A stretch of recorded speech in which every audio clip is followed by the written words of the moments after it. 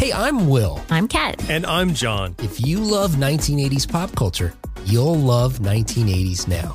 Each week, we discuss our favorite 1980s media. Like movies, TV shows, music. Yeah, we chat with our favorite 1980s celebrities. Let's see, we got a lot of those. And sometimes it's more meaningful, like Affirmations with Dee Wallace. And other times, Alex Winter tells us what Bill and Ted's phone booth smelled like. Smelly. But it's always fun. And sometimes there's a surprise game, like right now, because once again, it's time to play. When you think of garbage, think of Akeem. Are we going to play right here in the promo? No, I'm kidding. Oh, darn. I thought you had something.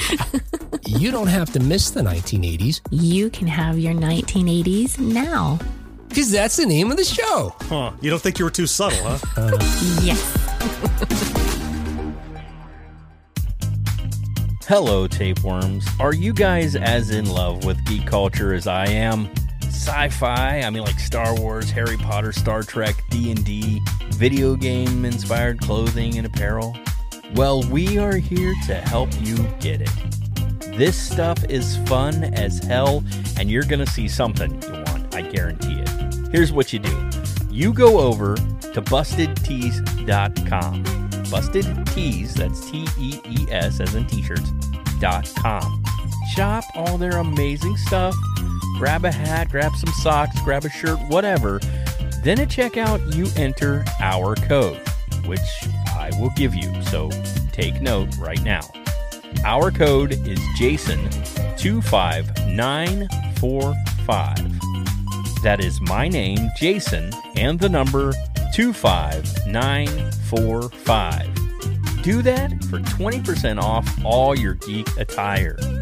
Go over to bustedtees.com and be awesome. That's bustedtees.com. Designs that pop culture. Now, can you do Come Sail Away?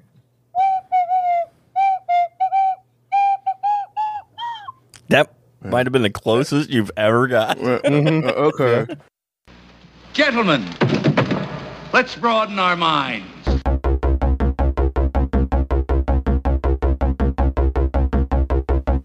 Who has a mixtape?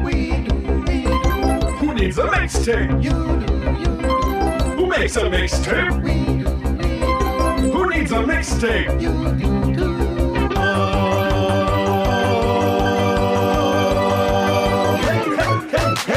So come on and listen to our mixtape.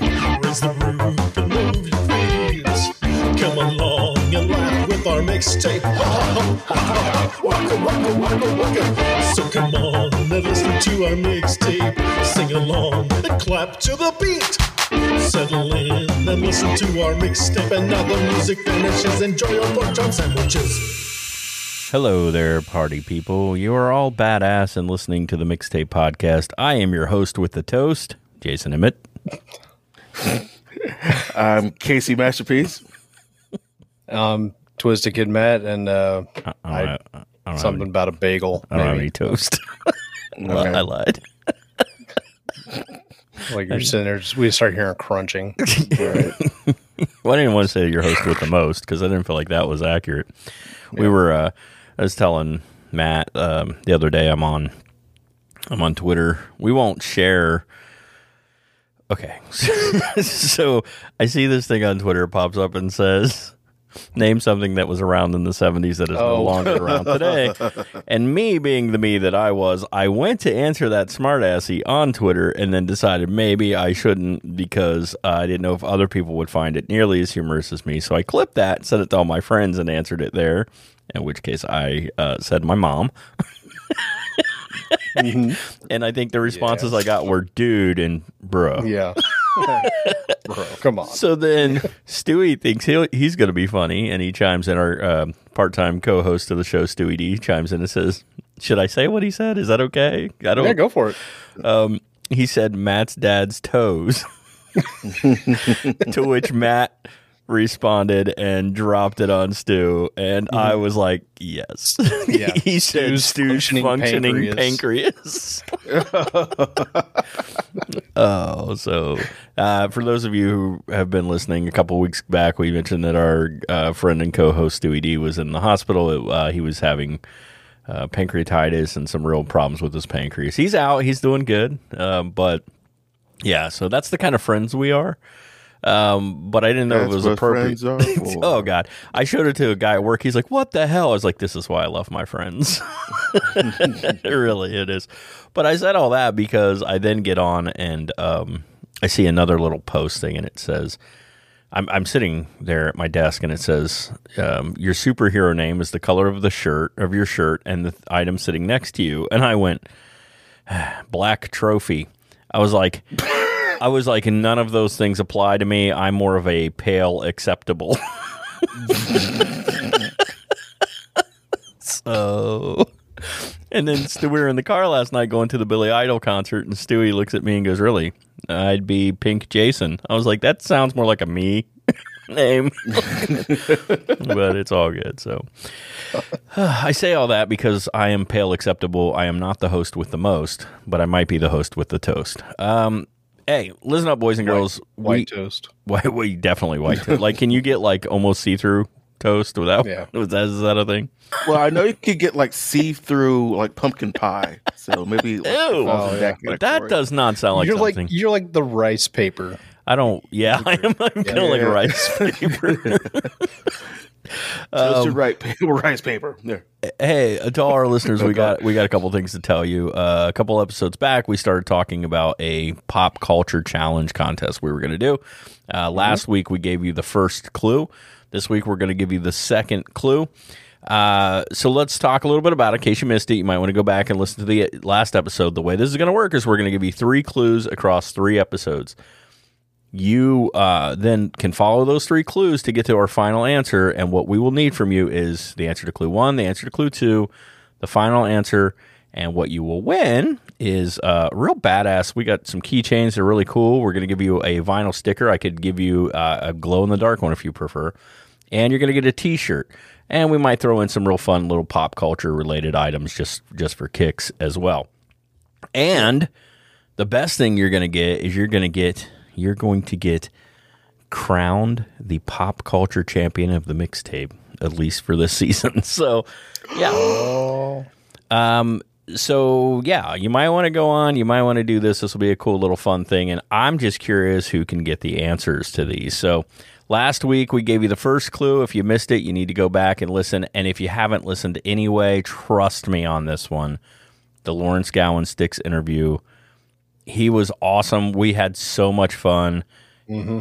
You should listen. Like, it's just one of those where you really need to listen. So again, we're going to tell you the next 3 episodes. Well, this episode, next episode. So you'll have all 3. What we want you to do is give us those clues. First person to tell us all the answers via email. You can do your mixtape podcast at gmail.com or voicemail, which is 513-437-2377. You're going to win the prize pack and the coveted title of Mixtape Pop Culture Champion. But let's go ahead and drop our social media stuff really quick. That way you have it, and then we'll come back, and we're going to give you clue number 2. So here you go. Here is all our juicy social media stuff. Hey, you guys might not know this. You should, because we talk about it all the time. But we have all the social medias you could want and more. That's right. We are on Facebook. We are on TikTok. We are on YouTube. We are on Twitter. We are on Instagram. Most of those places you can find us if you look up the Mixtape Podcast. But you can just go over to the website, which is themixtapepod.com, and there'll be links and everything. You can get it there. But we also have a phone number. Matt, would you like to give the folks at home that phone number? Absolutely. Hey guys, we have a phone number, and you can call it, leave a message, which we would almost definitely play. That number is 513-437-2377. Or if it's easier, just call 513-HERAD77. Call it and be cool. There you go. Guys, go check us out on all the social medias and be as cool as we are. You're going to be cooler because we're not that cool. All right, so as we promised, clue number 2. Now, you got to go back and get clue number 1. I'm not going to give it to you this week. I'm sorry. I love you guys, but I'm just not doing it. But here's clue number 2. And remember, it coincides with clue number 1, so you got to put the 2 together. Clue number 2. The album title comes in at number 4, but what comes in at number 2? That clue again, the album title comes in at number 4, but what comes in at number 2? There you go. That's what you need. If you got the first clue from the first week, put it together, then you should be on the right track. So there you go. Guys. Yeah. Yeah. What's up? Yeah. This is going to be a fun week. Sometimes we do topics on the show that just end up being a lot of fun for me, especially pulling all the notes and looking stuff up. And this week's is a lot of fun. I kind of pitched it out, and you guys both sort of jumped on this one fast. We'll kind of come up with 3 or 4 ideas. I have a list of stuff. The guys will tell me ideas, and what's funny is one of the ideas pitched was actually Kevin's, and he didn't even vote for that one. He said he didn't vote for his own idea. He's like, nah, never mind. We'll do something else. They both jumped on this one. So this week we're going to be talking about the best TV theme songs from the 80s. And you know how it goes with everything. We covered the ones we covered. We're going to do a little different this week. We usually give you 4. I'm giving you 5 from each of us this week because everybody's were so good. I just couldn't cut it down.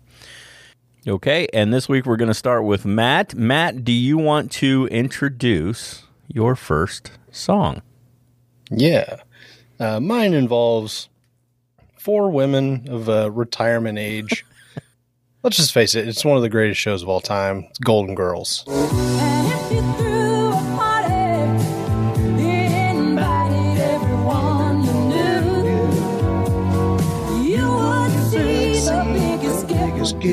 That's right. Matt's first choice was the Golden Girls, which is a great pick if you're going to go with iconic theme songs from the 80s, definitely. This one was recorded by Andrew Gold. It's on his 3rd album, All This and Heaven Too.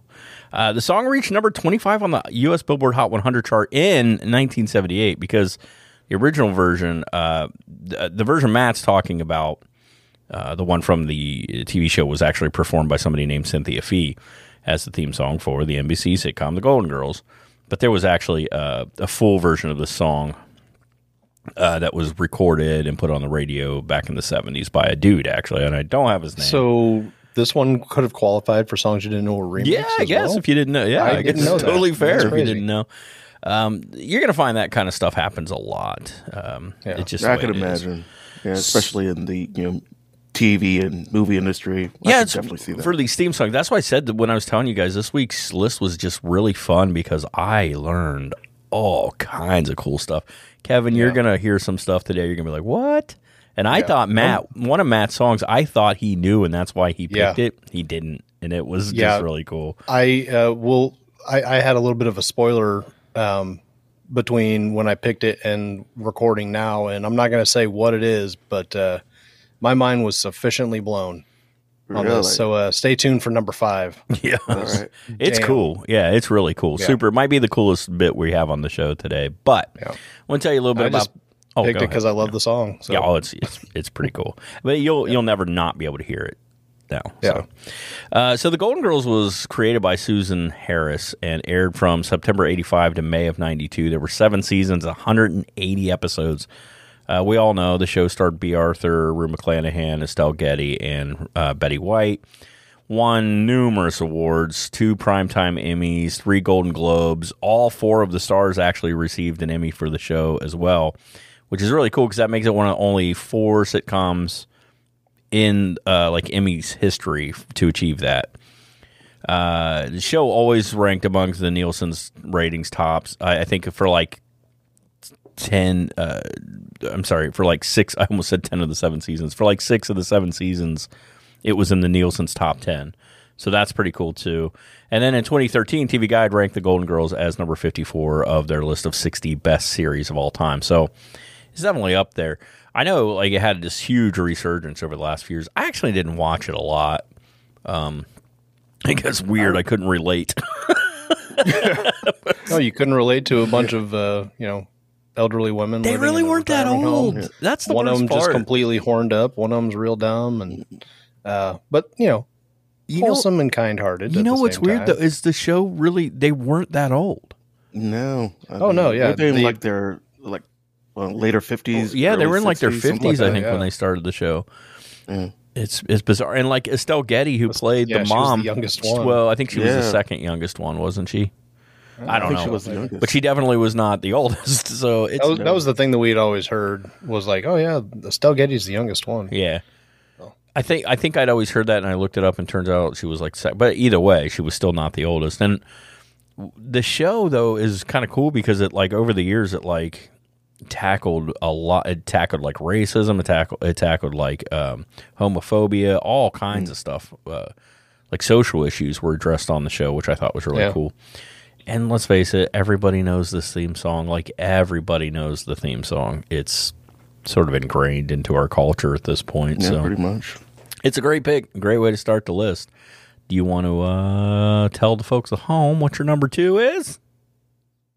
My number 2 is one that holds a special place in all of our hearts off air.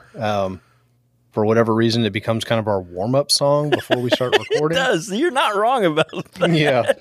It's like whenever we're just kind of testing the microphones, we like to go into a little bit of a theme song from the show Mr. Belvedere. Streaks on the china, never matter before. Who cares? Our warm-up. And you drop kicked your jacket as you came through the door. No one glared, But sometimes life gets turned around when no one's... It is kind of our warm-up song. We sing it a lot. Why? I don't know. It just happens. So this is the Mr. Belvedere theme song. The song is actually called, according to our new arrival, it was written by Judy Hart Angelo and Gary Portnoy, who also co-wrote the theme song to Punky Brewster and another show that we're going to talk about here in a little bit. So the song was composed. Yeah. Didn't know the Punky Brewster thing, but okay. Almost made my list. I've considered it for a while. So the song was composed in 1984 for a television pilot called Help, which was later resurrected in 1987 as Marblehead Manor. But the show didn't actually get picked up in 84, so they decided to use that song for Mr. Belvedere. The song was performed by ragtime singer Leon Redbone. And then in 2007, which I obviously... Now I want to hear him sing the Punky Brewster theme song. Every time I turn around, I see the girl. I can't do it. I can't get it into the right kind of... It doesn't flow. Who turns my world around? Now it sounds a little creepy. I kind of want Randy Newman to sing the Mr. Belvedere theme song, I think. Randy Newman and I almost said Diamond Dallas Page. It totally meant David Lee Roth. I don't know why I get those two confused all the time. Yeah, Randy Newman. Maybe Shaggy. Wait. Oh, God. Wait, you get who mixed up? David Lee Roth and Randy Newman? Oh, Diamond Dallas Page and David Lee Roth. Well, it's because they called him Diamond Dave. It's Diamond Dave. I want to... But no, I was like, I want to see David Lee Roth doing Mr. Belvedere. That'd be great. that was the best. Oh, yeah. Just terrible. So in 2007, Portnoy released a never-before-heard full-length version of this of this theme on his CD, which was called Destiny. So Mr. Belvedere ran for 6 seasons. I actually did love the show. I watched it a lot. Mm-hmm. The show ran for 6 seasons from March of 85 to July of 1990. So the series itself was based on a character created by a woman named Gwen Davenport for her 1947 novel Belvedere, which was later adapted into a 1948 film called Sitting Pretty. There have actually been multiple Mr. Belvedere movies, by the way. Okay. Yeah. Wow. They were just way Mr. before. Belvedere clones. They were just way. Actually, they starred like, British guy, but they didn't look anything like the Mr. Belvedere we got from the series. So it's anyway. The show stars Christopher Hewitt as Mr. Belvedere when he takes a job as a butler with the Owens family.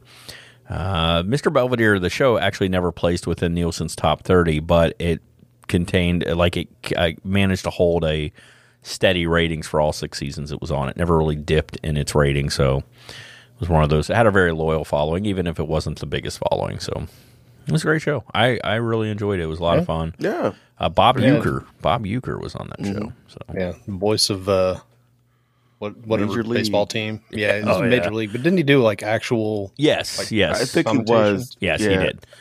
Yeah. He's great He was in a Major baseball League. player too. Yeah. It also starred young Marilyn Manson. Apparently, Just outside. He was so good to me. you guys remember when that rumor was going around What? that Marilyn Manson was actually the guy that played Kevin on Mr. Belvedere? He was I didn't also hear that rumor. That he was one of the rumors. The other one was that he was the kid from oh my god, the other show. The Wonder Years. the other Wonder show. Years, yeah. The other show. You know that one. Yeah. Yes, he was rumored to be a lot of The people. other show in the Yeah. 80s. Yeah, the other show from the 80s with the precocious young child who looked like named Kevin. Yeah, named Kevin. What's with these? Oh, he was named Kevins? Kevin? Oh, Yeah. All right. Same Kevin. So, but yeah, and I'd also want to point out that for some reason during the 80s, like, late 70s, early to mid 80s, there was like a whole series of shows that were involving, Butlers. sassy butlers. Mm-hmm. Like, Yeah, We've talked about this Great. back when we did Obscure 80s. Yeah. We never did it, which is weird. We had a whole thing called The Butler Did It, which we were going to talk about, like nice. Benson and Give Me a Right. Break. Who's the boss? Who's the boss? And Mr. Belvedere. Yeah, Fresh Prince. It was a weird. Well, that didn't really center on. Yeah, Jeffrey. center. Well, no, I'm Jeffrey. saying Although that they would were all be a good involved show, in too. it. Yeah. I mean, Yeah. well, even Different Strokes. I mean, we had, Yeah. Mrs. Garrett. yeah, Mrs. Garrett. There were two. Mrs. Garrett, Which left would also cover Facts of to Life. go do Facts Yeah, of Life, right. and then they got the new one.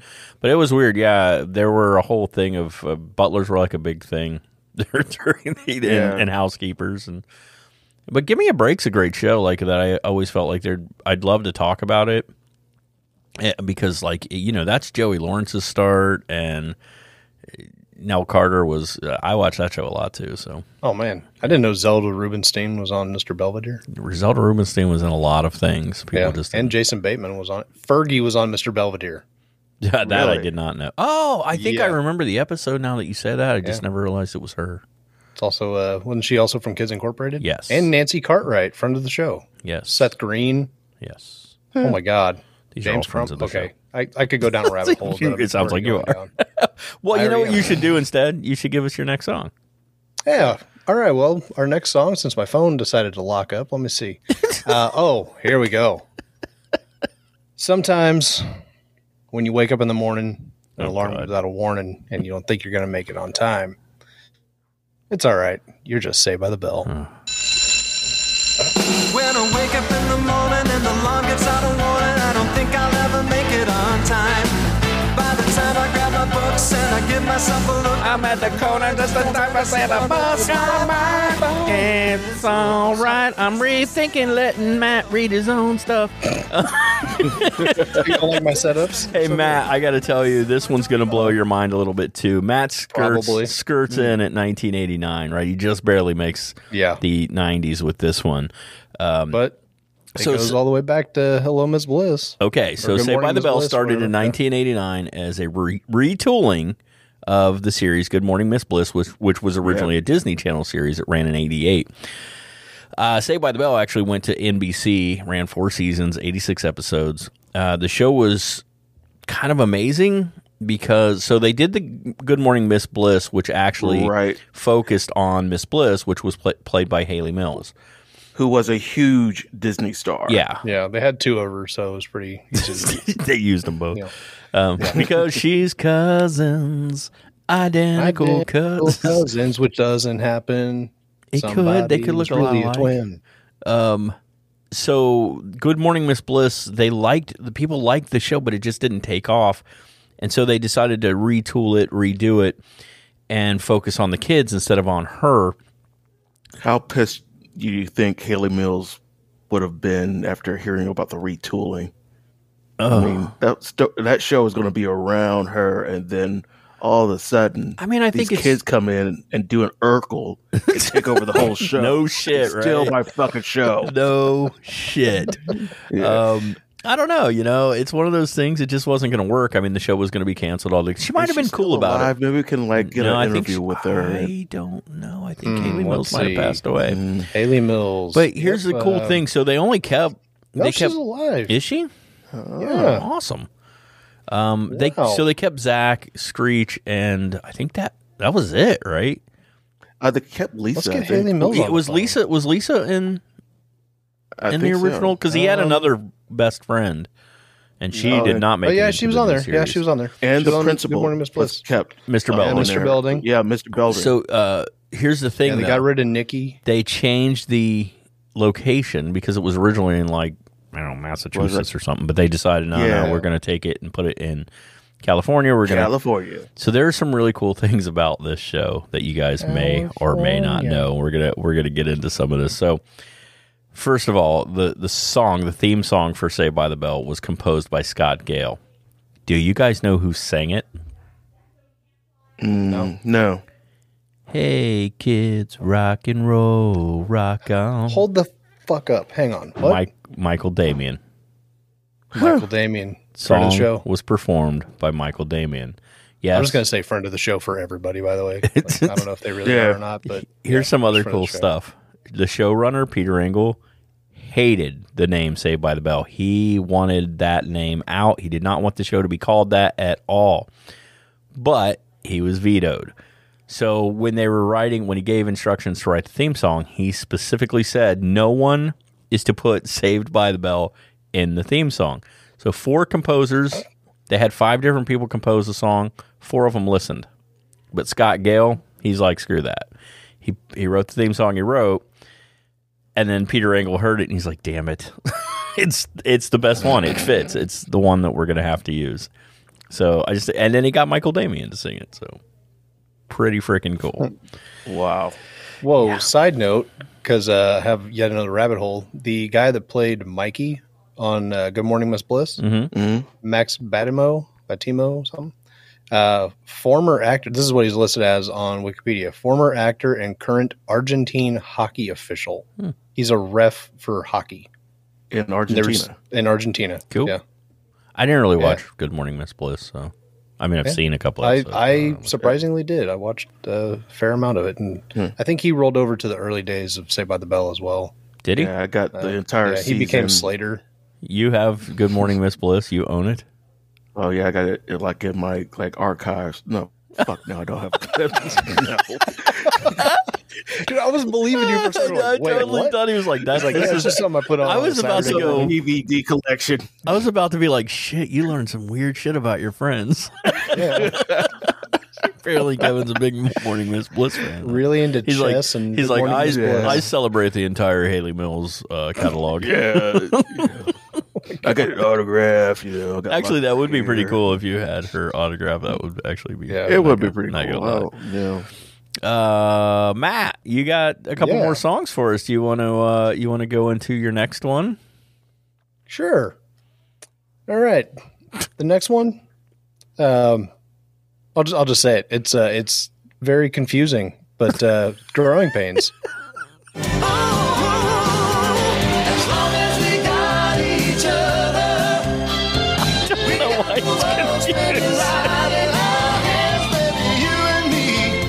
Why is it confusing? Well, I think you'll go into it with the history of the song because it's something we discussed off air. It's a little confusing. I was like, what is confusing? I thought you meant it was confusing to say what your next song was. No. So yes, that was my short setup for that one. Growing Pains ran 7 seasons. There were 166 episodes. It was created by Neil Marlins, aired on ABC from September 85 to April 92. This one followed the Seaver family, psychiatrist and father Jason Seaver, played by Alan Thicke. There was journalist and mother Maggie, their children Mike, Carol, and Ben, and then later the amazing aging Chrissy. I say, well, I mean, they had her, and then the next season she was like 5. Yeah, so they do that. They did that in Fresh Prince as well. So it's weird. They did it on another show we're going to be talking about here in a few minutes. So I know what you're talking about, but we'll get into that in a second. The theme song, As Long as We Got Each Other, was composed by Steve Dorff and performed by one B.J. Thomas. He did it solo. Yes, the raindrops keep falling on that B.J. Thomas. He did it solo in season 1. In season 2, they added Jennifer Warnes, who we probably know for Love Lift Us Up Where We Belong. If you didn't know, she did that. She was added in season 2, and then season 4, the show was doing really well by season 4, so they released a full version of the song and recorded it and released it. But this was B.J. Thomas and Dusty Springfield, and that appeared on B.J. Thomas's album Midnight Minute. The Thomas/Warren's version returned in season 5. Then they did an a cappella version with singers, like studio singers named Joe Chemi, Jim Haas, John Joyce, and George Merrill. They did that for the last 2 seasons. I don't know why. The thing that's always thrown me off, this is what Matt, I think, is talking about. This is the confusing part, yeah. So Alan Thicke has written numerous theme songs. He wrote the Wheel of Fortune theme. He wrote, I don't remember the name of the show, but the show that Alex Trebek was on before Jeopardy. They used to be friends. Yeah, well, they're Canadian. They all know each other. Right? They all hang out. They chill. They eat. At a Tim Hortons. Yeah, Timmy Hortons. Talking about hockey and shit. Yeah. And, bacon that's not like ours, and poutine. We're talking about curling and shit. This is what all Americans know about Canadians. Syrup. And meanwhile, Canadians are like, your beer sucks, eh? It's like piss water. We want to thank you guys for some of the awesome stuff you give us. William Shatner, Bob and Doug, Jim Doug Carrey, McKenzie, Lawrence Gowan from Styx. But you can take your geese / Scotland, as we were corrected on. You can take your geese and your toonies and your Justin Biebers. Leave Ryan Reynolds though. He's all right. We like him. He's cool. He's fine. So I've got totally sidetracked. So Alan Thicke, right? So Alan Thicke is prolific. Like he also writes Facts of Life theme song. He was on a show called Animal Crack-Ups. You may or may not remember. That was kind of like bloopers, but with animals. He wrote and recorded that song. And we all know Blurred Lines, and which, hey, I think I heard Ed Sheeran won. Yes, yeah. Taking one for the little guy. We bring that up because Robin Thicke, Alan Thicke's son, they actually got sued for Blurred Lines by Marvin Gaye's estate, and they did lose. Yeah. So, and we constantly get harassed by bots at the Marvin Gaye estate, which I don't.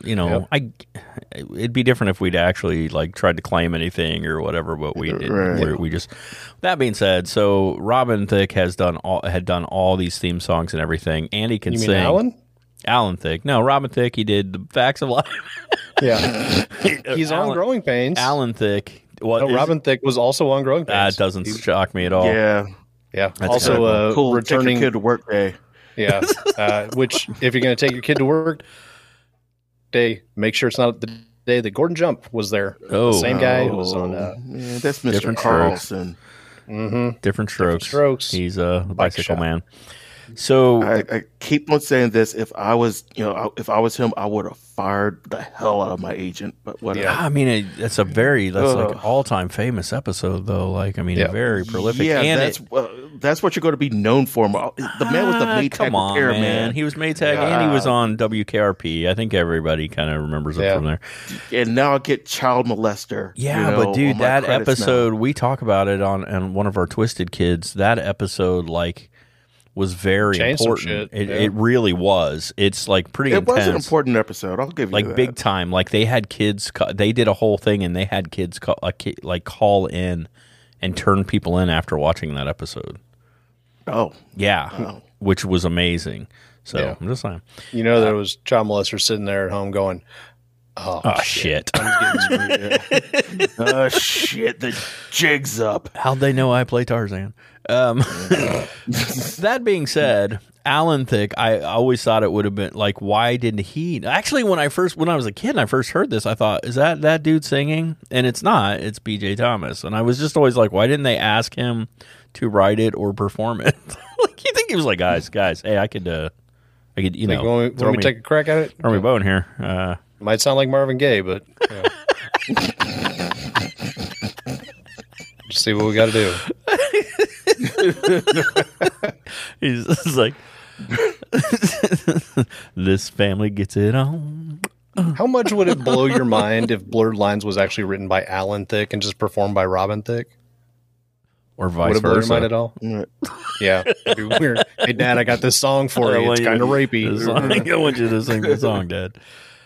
So there you go. That's Growing Pains, which we talk, and we'll get to it. I don't want to talk about it yet. But I asked Matt a question like, really, Growing Pains?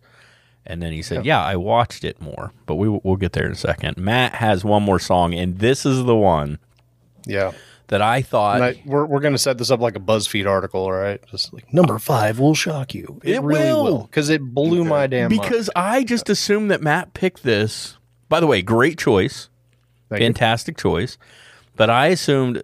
So Matt went, and it makes perfect sense, a little later in the 80s with most of his picks, whereas Kevin and I tend to go a little earlier. Kevin goes way early, like 70s. One of his. I mean, it ran through the 80s, so fair enough. But Matt goes a little later, and he picked, rightly so, songs that were, they make sense because you were a lot younger. Yeah. And when you put this one, I was like, oh, cool choice. And then I started reading. I'm like, obviously Matt knew, but he didn't. Matt, do you want to tell the folks at home what your last pick is? Absolutely. I want the world to know as much as I found out. He's coming out. He wants the world to know. No, I mean, I'm an ally, but no, currently I'm pretty straight. So, however, my number 5 pick for 80s TV theme songs, one of the, in my opinion, most influential kids TV shows, Pee-wee's Playhouse.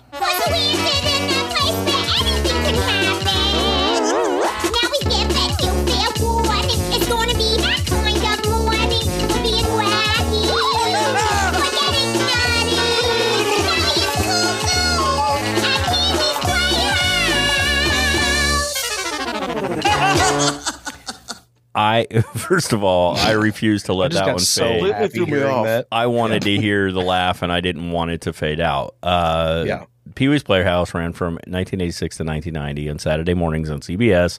5 seasons, 46 episodes, including the Christmas episode. We'll get into this in just a second. I don't want to say anything yet. I just want to ask Kevin if he knows anything about this song. Do you know who wrote it, who performed it? Without looking it up. Without looking anything up. Please don't look it up. No. Okay. So this theme song is amazing. Truly, Matt, this was makes me so happy. Freaking excellent choice. If you guys did not know, the song was composed by George McGrath, Paul Rubens, and Mark freaking Mothersbaugh. Like, from Devo. But we're not done. There's more. Just wait. Just wait. There's more. The song was performed and credited to Ellen Shaw. But Ellen Shaw is actually Cyndi Lauper doing her impression of Betty Boop. What? This song is written by Paul Rubens, it was Pee Wee Herman, and Mark Mothersbaugh, and performed by Cyndi Lauper doing her impression of Betty Boop. Girls just want to have fun at Pee-wee's Playhouse. Now I kind of want to hear Cyndi Lauper do her impression of Harley Quinn. See if that. I mean, it's the same thing. It's probably gonna be. It's probably the same. Guys, I think Harley Quinn was just based on Cyndi Lauper. It gets better. We're not done yet. Oh yeah, we're not done. This gets better. This is insane. So the show's music, like throughout the run of the show, was created by a ton of different people. Mark Mothersbaugh. I say Mothersbaugh. It's Mothersbaugh, and I don't know why I do that. I add an R that isn't there and then change it. It's Mothersbaugh. He did a lot of the show music. The Residents did a lot of the show music. God. Danny Elfman, Todd Rundgren. These guys perform. Oh, Mitchell Froome and the Van Dyke Parks and George S. Clinton and Dweezil Zappa. Like, it's fucking crazy throughout the run of the show. But like the list of people who their career, kind of got started on Pee-wee's Playhouse is insane too. You got Phil Hartman, which, he was already there. Oh, yeah. Lawrence Fishburne. Everybody knows, yeah. Like, oh, my God.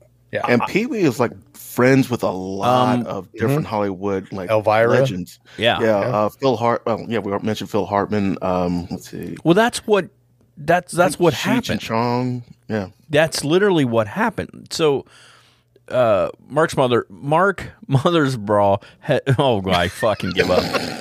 I'm hitting the button. You shut your mouth.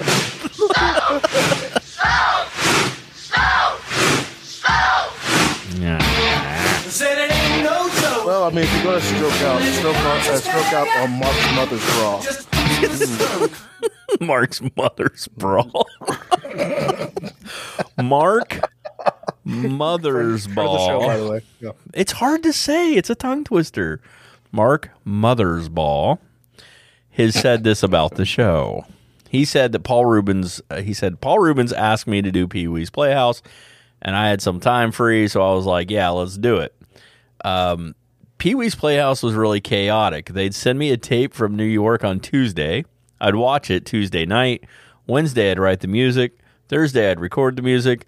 It'd go out Thursday night to them. They'd have it Friday to cut into the picture, and then Saturday, we'd watch it on TV. And it was like really fast. And instead of writing an album once a year, I was writing an album's worth of music once a week. And it was really exciting. It was a new experience, and it was a different creative process. But from what I gather, Paul Rubin just like approached him and said, hey, will you do this? And that's what he did with everybody. Hey, will you like create some music for the show? And these were all like his friends and people he knew. So, you know, we get George Clinton and Dweezil Zappa and Todd Rundgren and Danny Elfman. Danny Elfman makes sense. But it's just makes a lot of sense, actually. Right. Yeah. So over the George Clinton coming off the the mothership, recording. That's awesome. It really does. So it makes you like, I don't know. And now when you think about an episode of it, you're like, oh yeah, I hear all of it. I hear it. Yep. Like it's totally so in there. And it's just freaking cool. So if you guys out there did not know that in Tapeworm Land, you're welcome.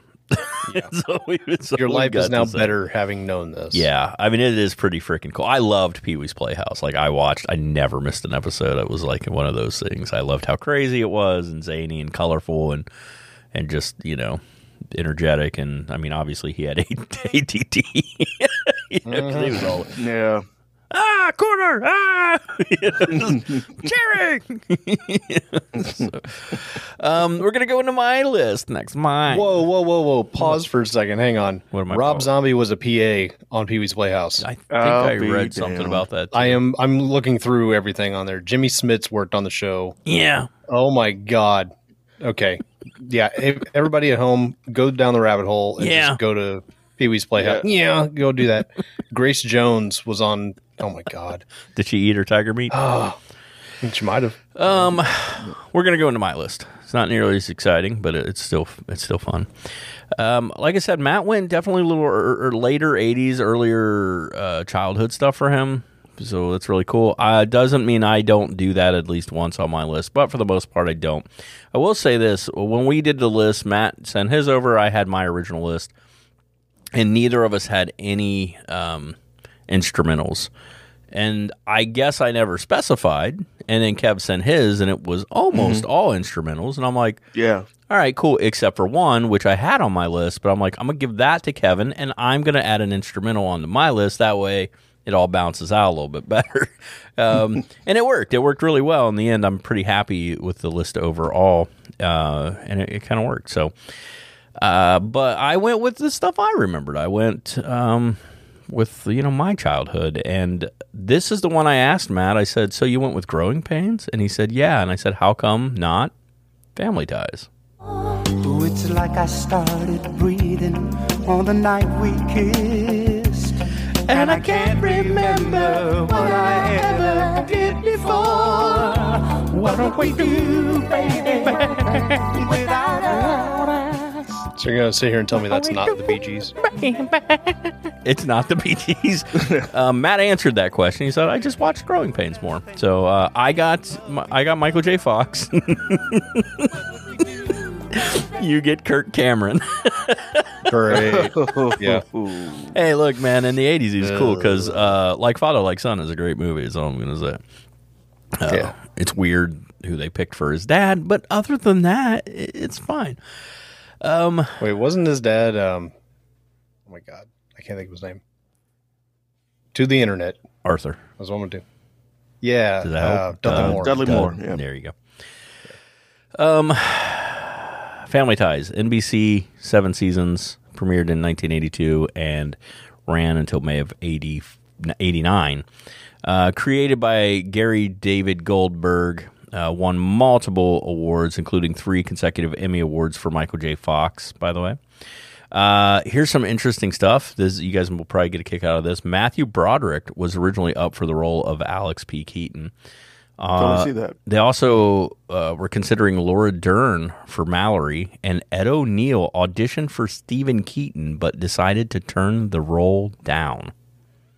That would have been a whole other show based on what he did with Married with Children. But you got to remember, this would have been early 80s Ed O'Neill. Ed O'Neill, for those who, everybody's like Married with Children, and of course, then had like a 12-season run on Modern Family. Right.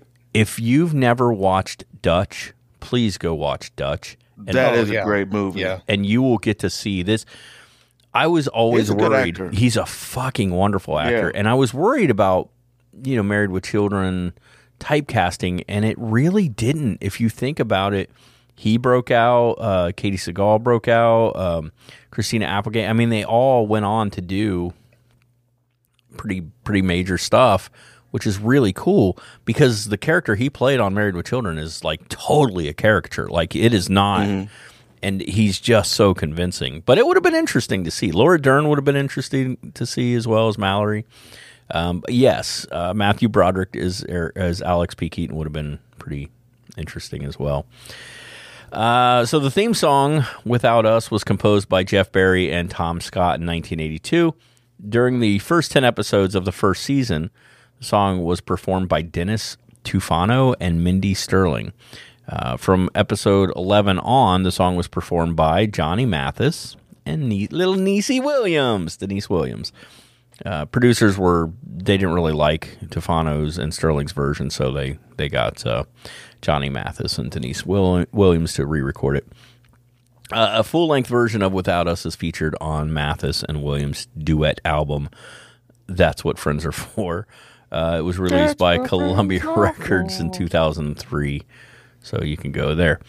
That's the theme song, and we all know it. Everybody knows, what do we do, baby?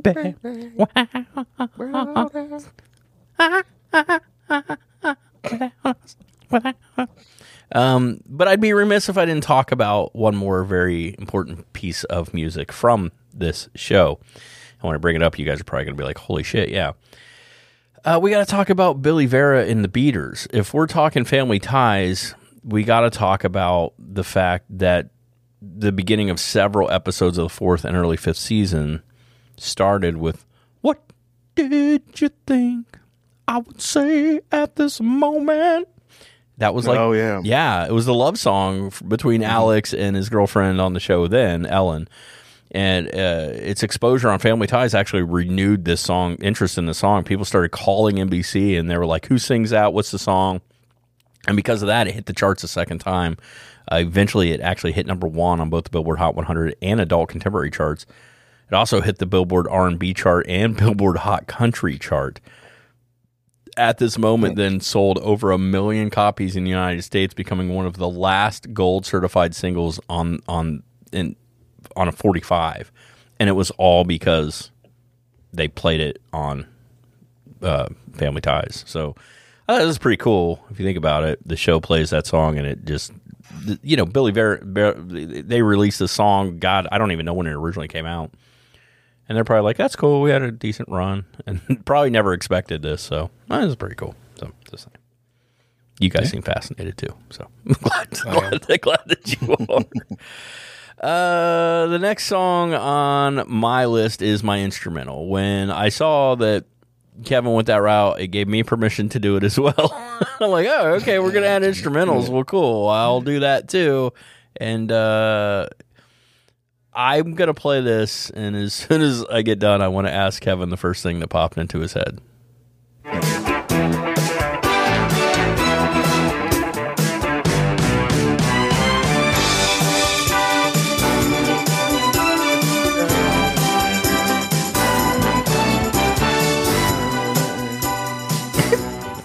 I hear him in the background. Kevin, what's the song make you think of? Alaska. Northern Exposure. Yeah, that's a theme song too. I actually loved Northern Exposure. Thank you. It was a good show. But Magnum PI. Yeah, Magnum PI. Driving around Hawaii solving mysteries. You just see that. You see that freaking. You see that car. It's not a Corvette. It was a Ferrari. See that car flying down the beach. You think of Higgins. You think of Zeus and Apollo. You know. The show started. Go back to our Epic Cars episode. Yeah, we hear all about it. We do talk a lot about this. Cars of the 80s. We talk about that particular Ferrari. Yeah. The show starred Tom Selleck. He's a private investigator living in Oahu, Hawaii. The series ran 8 seasons from December 1980 to May of 1988. During its first 5 years of broadcast on CBS, Magnum consecutively ranked in the top 20 U.S. television programs on the Nielsen ratings chart. By the way, it's an 80s show that holds up. It is still good. I need to check those reruns of Magnum. Yeah, it doesn't come across cheesy.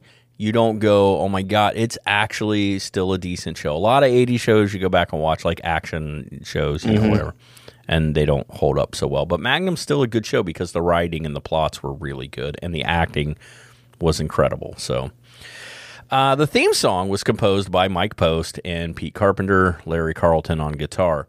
You guys know Mike Post. He did Hill Street Blues, Quantum Leap. You guys have heard his stuff a bazillion times.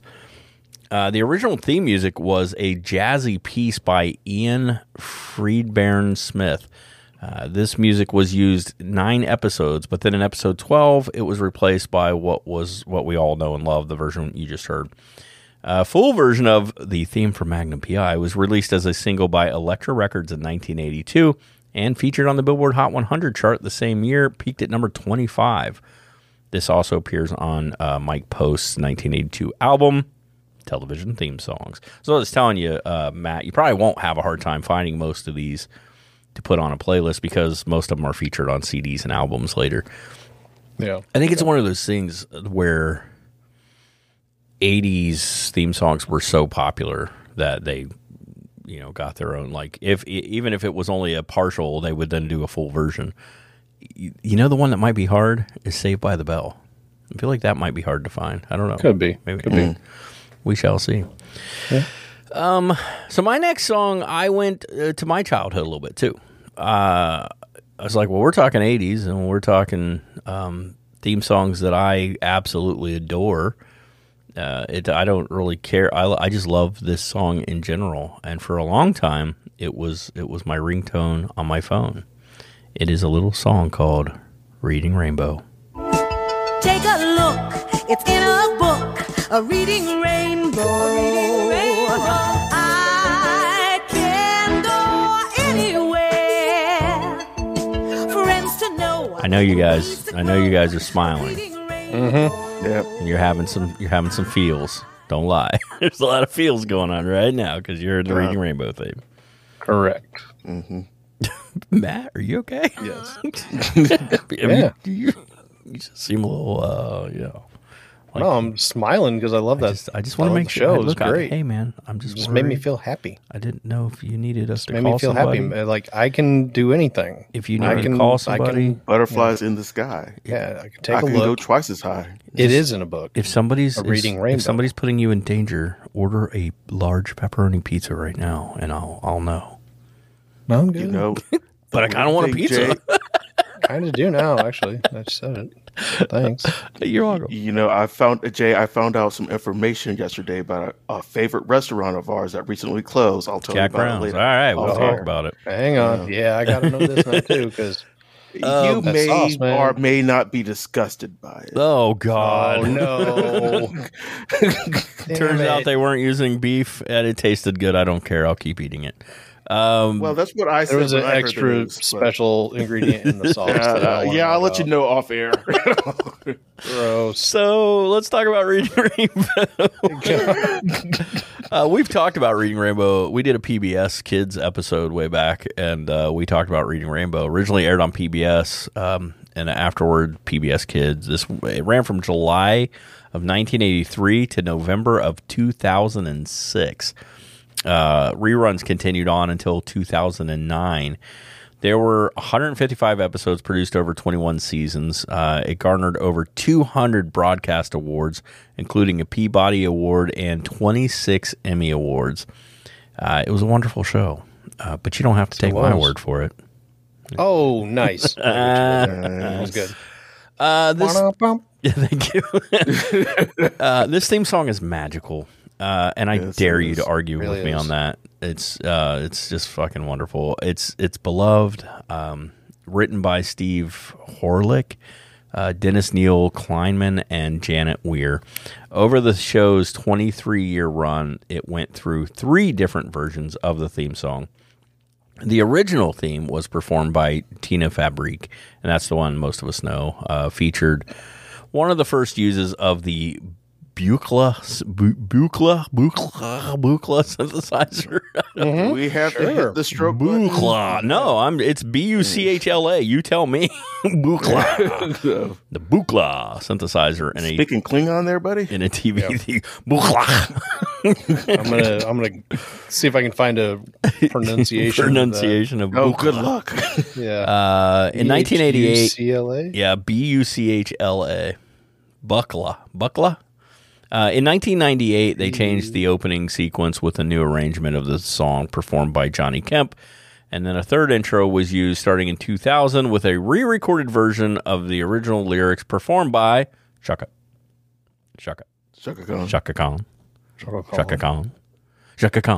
I love you. Yes, Chaka Khan. That one's readily available. I know you can find the Chaka Khan version pretty easy. So, it is weird to me how certain things just, the second you hear them or whatever, it just fills you up inside. Like, it's like, oh, all these memories and stuff rush back in. And that's kind of what this song does for me. So, love the Reading Rainbow theme song. Well, this next one's problematic today, but we're talking the 80s, so it's okay. This was just a little ditty about a couple good old boys. Just a good old boy. Never meaning no harm. Oh my God. Beats all you never saw. Been in trouble with the law since the day they was born. You know what? This was going to be on my list. Was it really? It was. I scratched it. I was like, you and I have talked about this before, so I was kind of shocked that he didn't see it on yours. Yes, knowing what we know, there were a few things that would be problematic today. But in the 80s, this show, which, unlike Magnum, does not hold up well at all, even a little bit.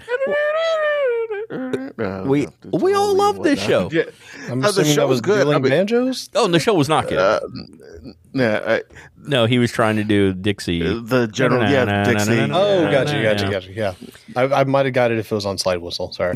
Oh, yeah. That's where you messed up. Next time. Yeah. Well, hold on. No, I can't. Oh, clearly it was Dixie. Okay, fuck it. All right.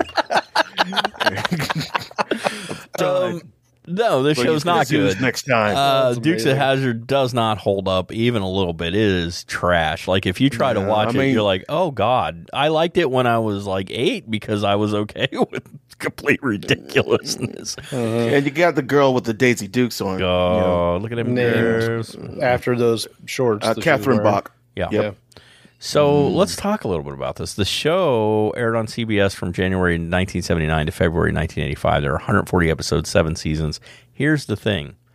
They were shown to all of us at home to be heroes, but they weren't. These guys were illegal moonshiners on a 5-year probation. This is the plot of the effing show. This is it. Don't get me wrong. Boss Hogg is crooked as hell. He's crooked as hell. And most of the episodes were Boss Hogg, like, trying to do some business scheme or shit.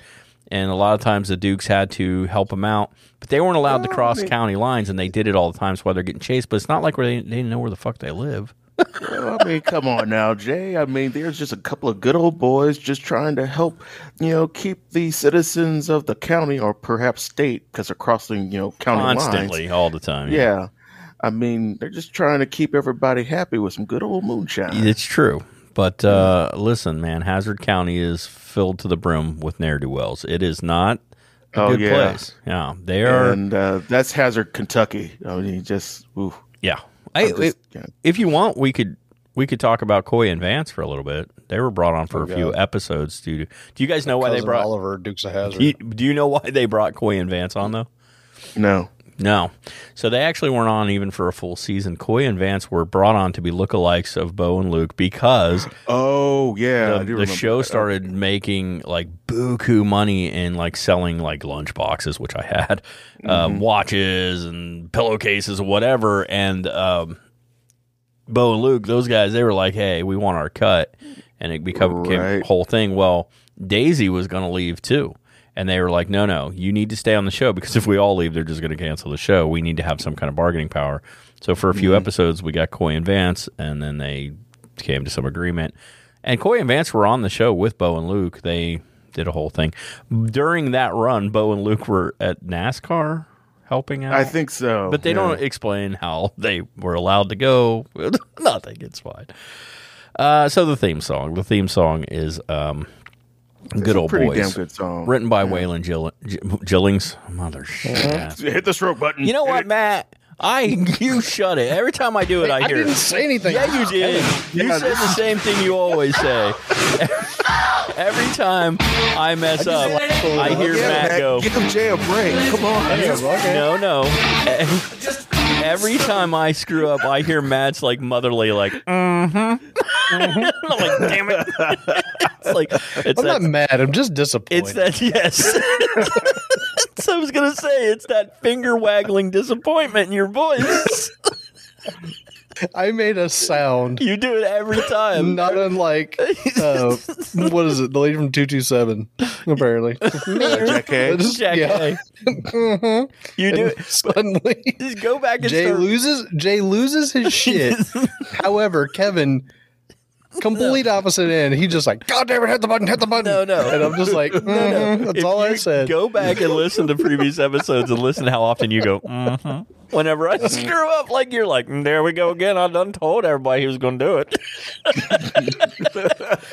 Like I expect Connie's in the room. You're like, see, this is what we was talking about last night.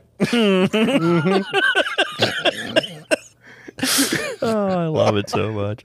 Connie upstairs, girl. Guess what Jay just did? I ain't one to gossip, so you didn't hear from His me. stroke mouth ass just done it again. Stroke mouth ass. There is a porn title. Stroke mouth ass. At least it's not the other way around, I guess. The song was performed by Waylon Jennings. He was also the narrator of the show. The version released as a single is not the same version that was used on the show's opening credits. In 1980, the song reached number 1 on the American Country chart and peaked at number 21 on the Billboard Hot 100. All we mean by the fact that it wasn't the same is when they released it as a single, he doubled up like the chorus and added another verse to make it longer to make it fit. So the version you hear on the TV show is slightly different, but it's one of those things, man. It's just, again, it's kind of like Golden Girls. Everybody can, even if you didn't watch the Dukes of Hazzard, you can probably sing most of that song. Oh, yeah. So weird how that stuff happens. My final one, I kind of can't believe no one else said.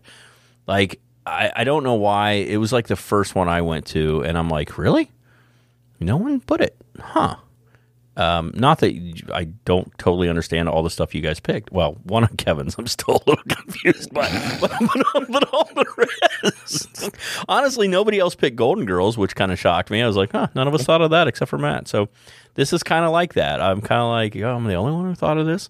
Guys, believe it or not, you didn't pick this song. It should have been somebody else. Not me. Should have been one of you.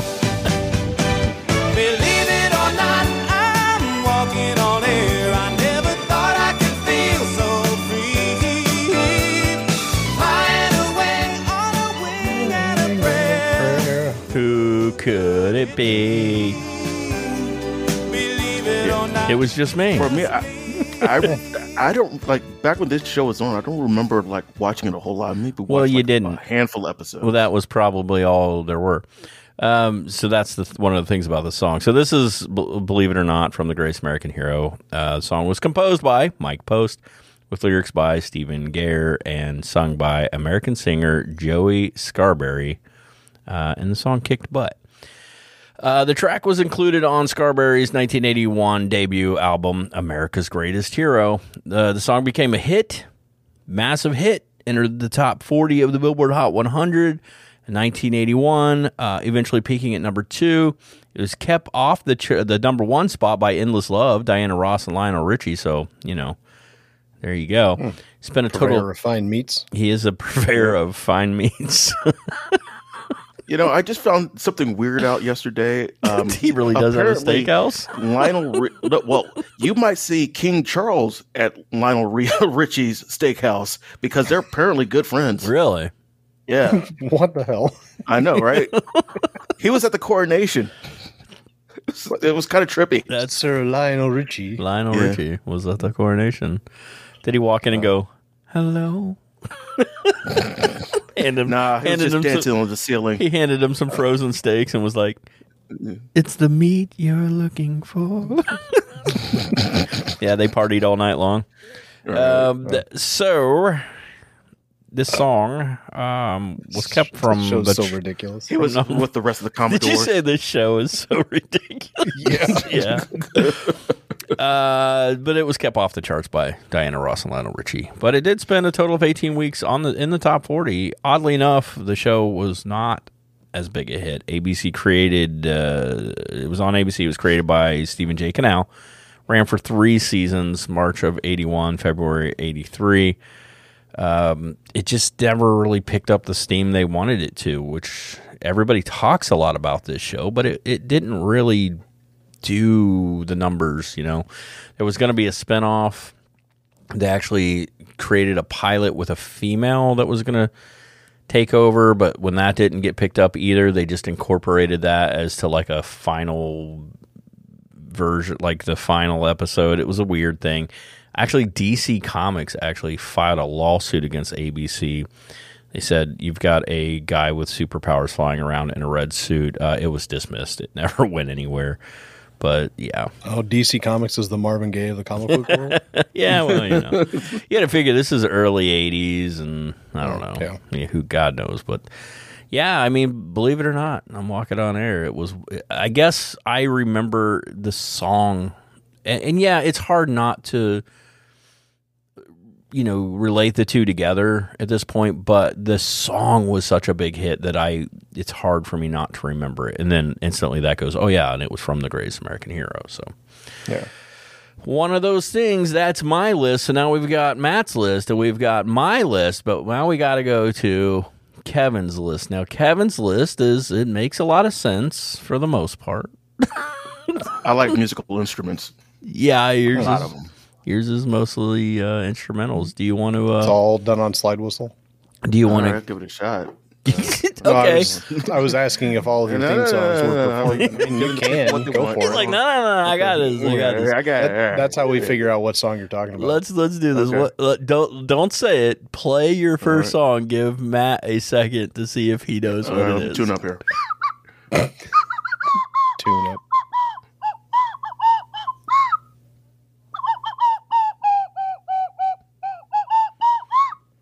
I have the damn list and I don't know what he's playing. It was Cheers. I'm at a loss. It was what? Cheers. Oh, here you go. Oh, okay. Yeah. Sometimes you wanna go where everybody knows your name, and they're always glad you came. Boom, boom, boom, boom. This is the one that I was like, I had on my list, and then we'll let Kevin have it. Still going. This was from Cheers. It's called Everybody Knows Your Name, where everybody knows your name. Cheers ran on NBC from September 1982 to May of 1993. 275 episodes across 11 seasons. Created by the team of James Burrows and Glenn and Les Charles. The show was nearly canceled during its first season when it ranked almost last in the ratings for its premiere. But Cheers eventually became a Nielsen rating juggernaut in the U.S., earning a top 10 rating during 8 of its 11 seasons, including one season at number 1. That was season number 9. This theme song is pretty cool, though, man. There's some really cool stuff about this theme song. Out of all the theme songs, I think this one has an interesting history, but it also has the most information. Where Everybody Knows Your Name, I remember back in the day, like this song just coming on the radio. It wasn't. It's always a little off-putting though, because like you start singing it and then you're like, oh, I don't remember that line, and it throws you off. But Where Everybody Knows Your Name is the theme song from Cheers.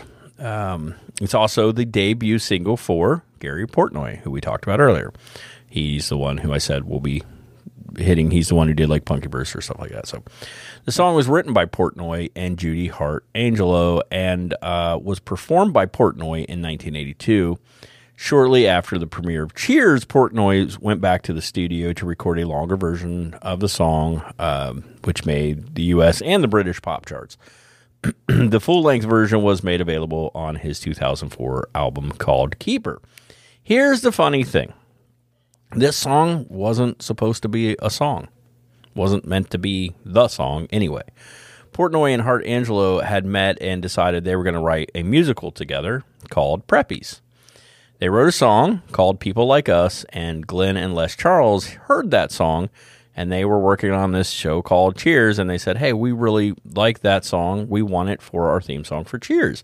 But there was a problem. This song was already legally obligated to the musical Preppies, so they couldn't use it. So the Charles brothers said, hey, well, can you compose a song for Cheers then? So they did. It was a different version of People Like Us, and it was called My Kind of People. But the Charles brothers were like, nah, that sucks. We don't want that.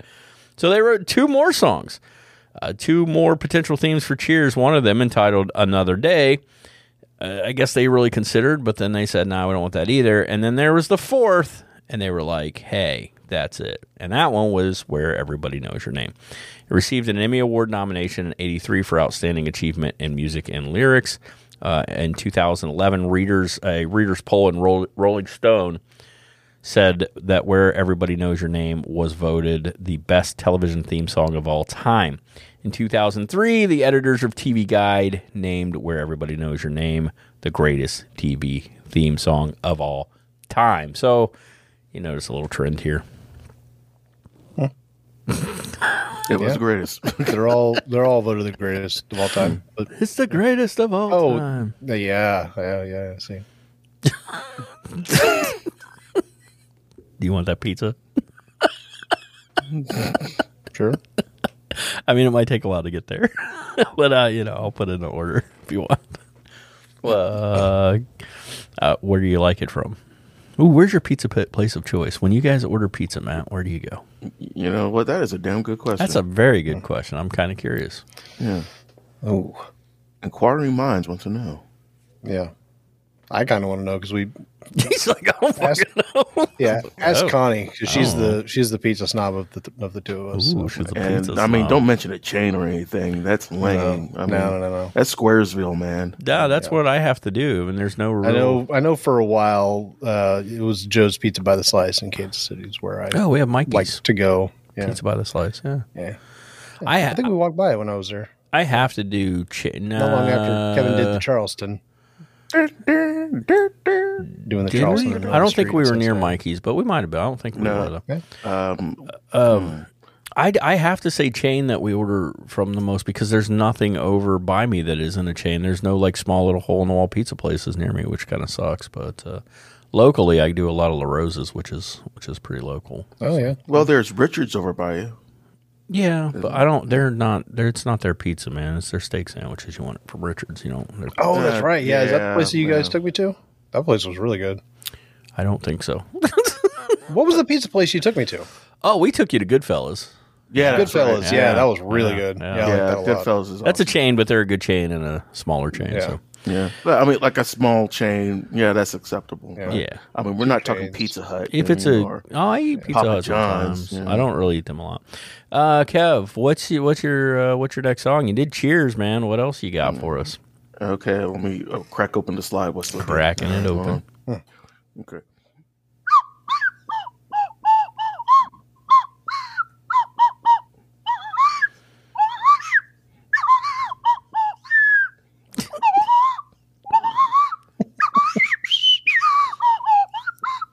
Unsolved Mysteries? I thought I knew. Because it's an unsolved mystery. What the hell you're trying to play? I thought I knew. All for a right, second. here's the thing. It's the Cosby Show, but the thing about the Cosby Show theme song, yeah. each season There's a they would different one. change the theme Yes, song. Yeah. so we're going to play this version. All right, I was trying to go for the one like Caribbean theme one. Some of you may have heard that, I actually did think I knew what you were trying to play there, but I have a list in front of me, so it helps. Cosby Show. We're going to try to avoid all the bad stuff about this show, and we're going to discuss the show itself and the song. By all the bad stuff, Mr. Bill Cosby. Yeah. So the song was composed by Stu Gardner and Bill Cosby. The theme was titled "Kiss Me." Sorry, I know, but I didn't title it. 7 versions of the song were used over the show's run. Gardner produced the album "House Full of Love," music from the Cosby Show, and was Gardner was the musical director for Cos, the Cosby Show, and A Different World. So, for season 4, the theme song was performed by Bobby McFerrin, which was the version we just heard. As for the show, it ran from September 84 to April of 92. It was on NBC, 8 seasons, 201 episodes. TV Guide listed it as TV's biggest hit in the 80s, adding it almost single-handedly revived the sitcom genre and NBC's ratings fortunes. While ranking it 28th on their list of 50 greatest shows, it spent 5 consecutive seasons at the number 1 rated show on television, and along with All in the Family, is the only sitcom in the history of the Nielsen's ratings as the number 1 show for 5 seasons. Kevin is right. For the most part, they performed a different version every season. There was one season where there was an issue, and I forget exactly what happened, and they ended up reverting back to an old one. But I think aside from that, it was pretty much a different version. And if you guys recall, the opening credits were always like them dancing. Yeah, like each cast member different would come musical. out. Yeah, it was different musical numbers. It was just they did like a jazz one. There was like the big Hollywood one. There was like you said the like Jamaican Caribbean like they feel. There was the Bobby McFerrin one. So. Yeah, it was pretty cool. And each year, that's the one I know the best. What, Bobby McFerrin? Yeah. Yeah, it wouldn't surprise me. I think each season you'd kind of tune in at first too, like just to see which version you were going to, like what were they going to do this time. Yeah. And, we've talked about it on the show. There's a lot of negativity because of Bill Cosby, but the show is wonderful. The writers were fantastic, and it's the jokes are funny, so I tried to be a Dr. Huxtable as opposed to a Bill Cosby in life. Yeah. Good advice. Amen. There you go. That's good. That's good logic there. Yeah. I try to be more once in a while. It's hard because, I think we've mentioned this, but even like there's movies and stuff, you go back and it's like, God, but Kevin Spacey movies are good. It's just one of those Well, we things. all like things made by horrible people. Yeah. Yeah. It sucks. But it's we can't avoid it. We really can't. So don't show them support, but you can still show the writers and the other actors and the composers and all those people support. So look at it that particularly right now due to the writers. Yeah. Writer strike. They're going through it again right now. Yeah, so we won't have any episodes for a while because I'm not writing anything. Damn it! All right. Believe it or not, guys, I actually do write. I know it doesn't. He writes it. It doesn't come out. It doesn't come out in the show, but there's some writing. Kevin and I write like 5 lines lists. and stuff. Yeah, just little some list. post-it notes. Yeah. That's okay. It would be fun to have one of you guys scribble it down. Yeah, a post-it note. It's literally what I do at work is post-it note and then send it as a text. It would be fun to see what would happen if we let one of you guys 5 best songs to lose your virginity. Like, oh God, please don't. Run the, or you talking to me or him or both? You. Like, songs to lose your virginity to? Is that what you said, Kevin? Yes. Oh, God. 5 songs to lose your virginity to, which, by the way, I think is going to become a list. Man, it's got to be. Because that's kind of brilliant. Kev. The Divinals, when I took number one, Reading Rainbow theme. The Reading I'm going to stop. I almost said something bad. Over the years, you learn to catch yourself before you say the really, really wrong thing. Yeah. Kevin, what's your next song? When does that happen? It just I did. haven't learned that shit at all. It just did. Okay. Ready? Mm-hmm. Okay, right. That's pretty good. Oh, I know it. You know it. Good. All right. Matt's got it. And I know he does. What is it, Matt? Is it the A-Team? Yes! Shit.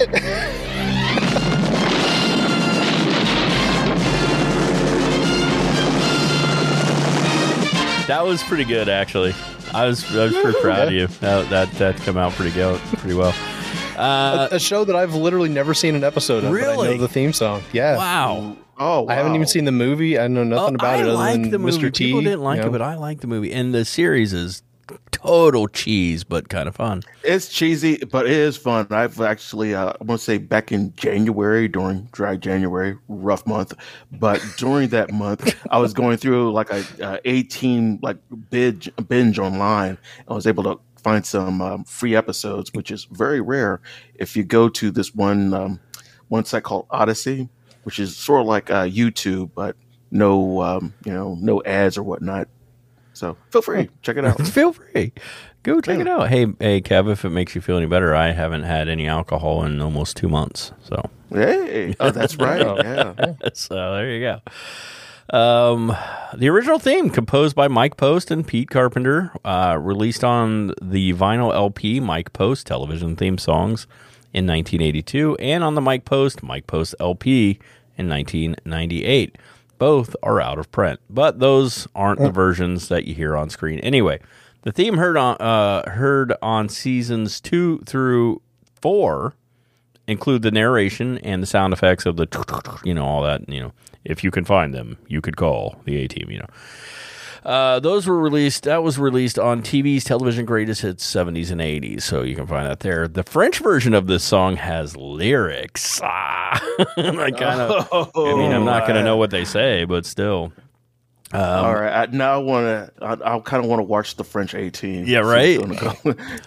The French Canadian A-Team is just called A-Team. So this theme has been ranked among the best TV theme songs ever written. The show ran on NBC from January 1983 to March of 1987. There were 4 seasons, 98 episodes.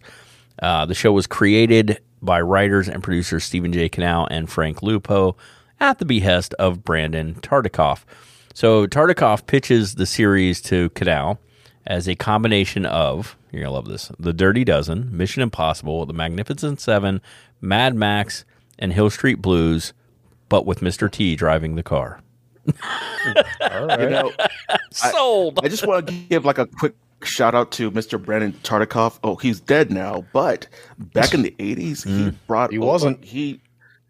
What? Back in the 80s, he wasn't. Back in the 80s, he goes, he wasn't.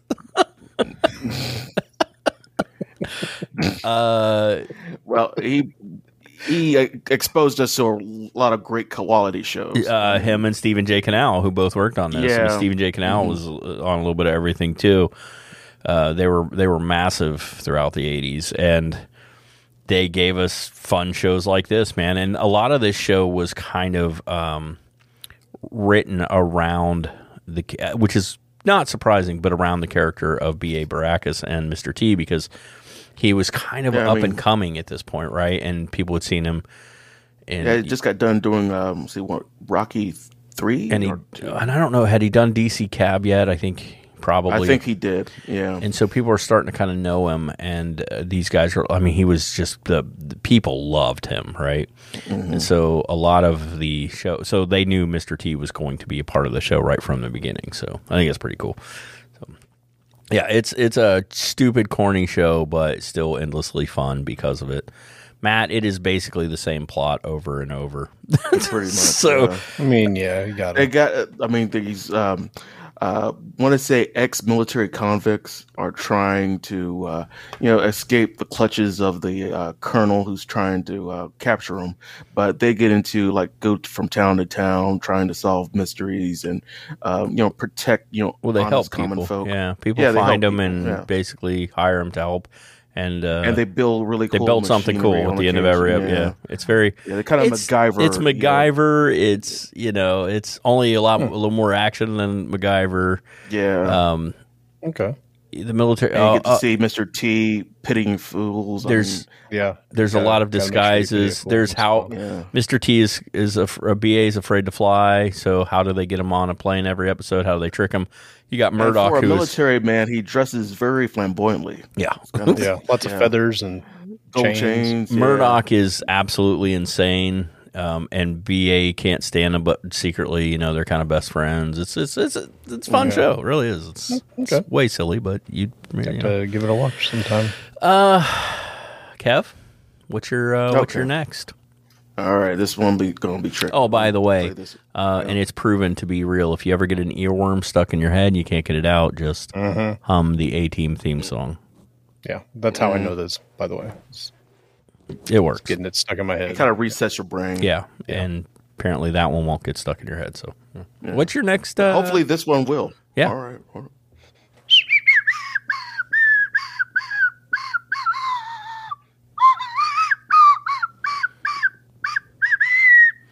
Okay. This is the one that this is going to be is tricky. weird. Yeah. This is the one that I was like, okay, and I'm going to go with the assumption that you just watched this a lot growing up. Well, it was just on in the background. I mean, I wasn't a big fan. It was always in the background somewhere, wasn't it? Yeah, it's just one of those weird shows. Between I want to say. Episodes of Gilligan's Island, and then afterwards later on, but episodes of MASH. This would kind of float around in the background somewhere. You're not wrong, weird. Matt. Let's play the actual theme song and see if, based off the theme song, if you know what this is. Mm-hmm.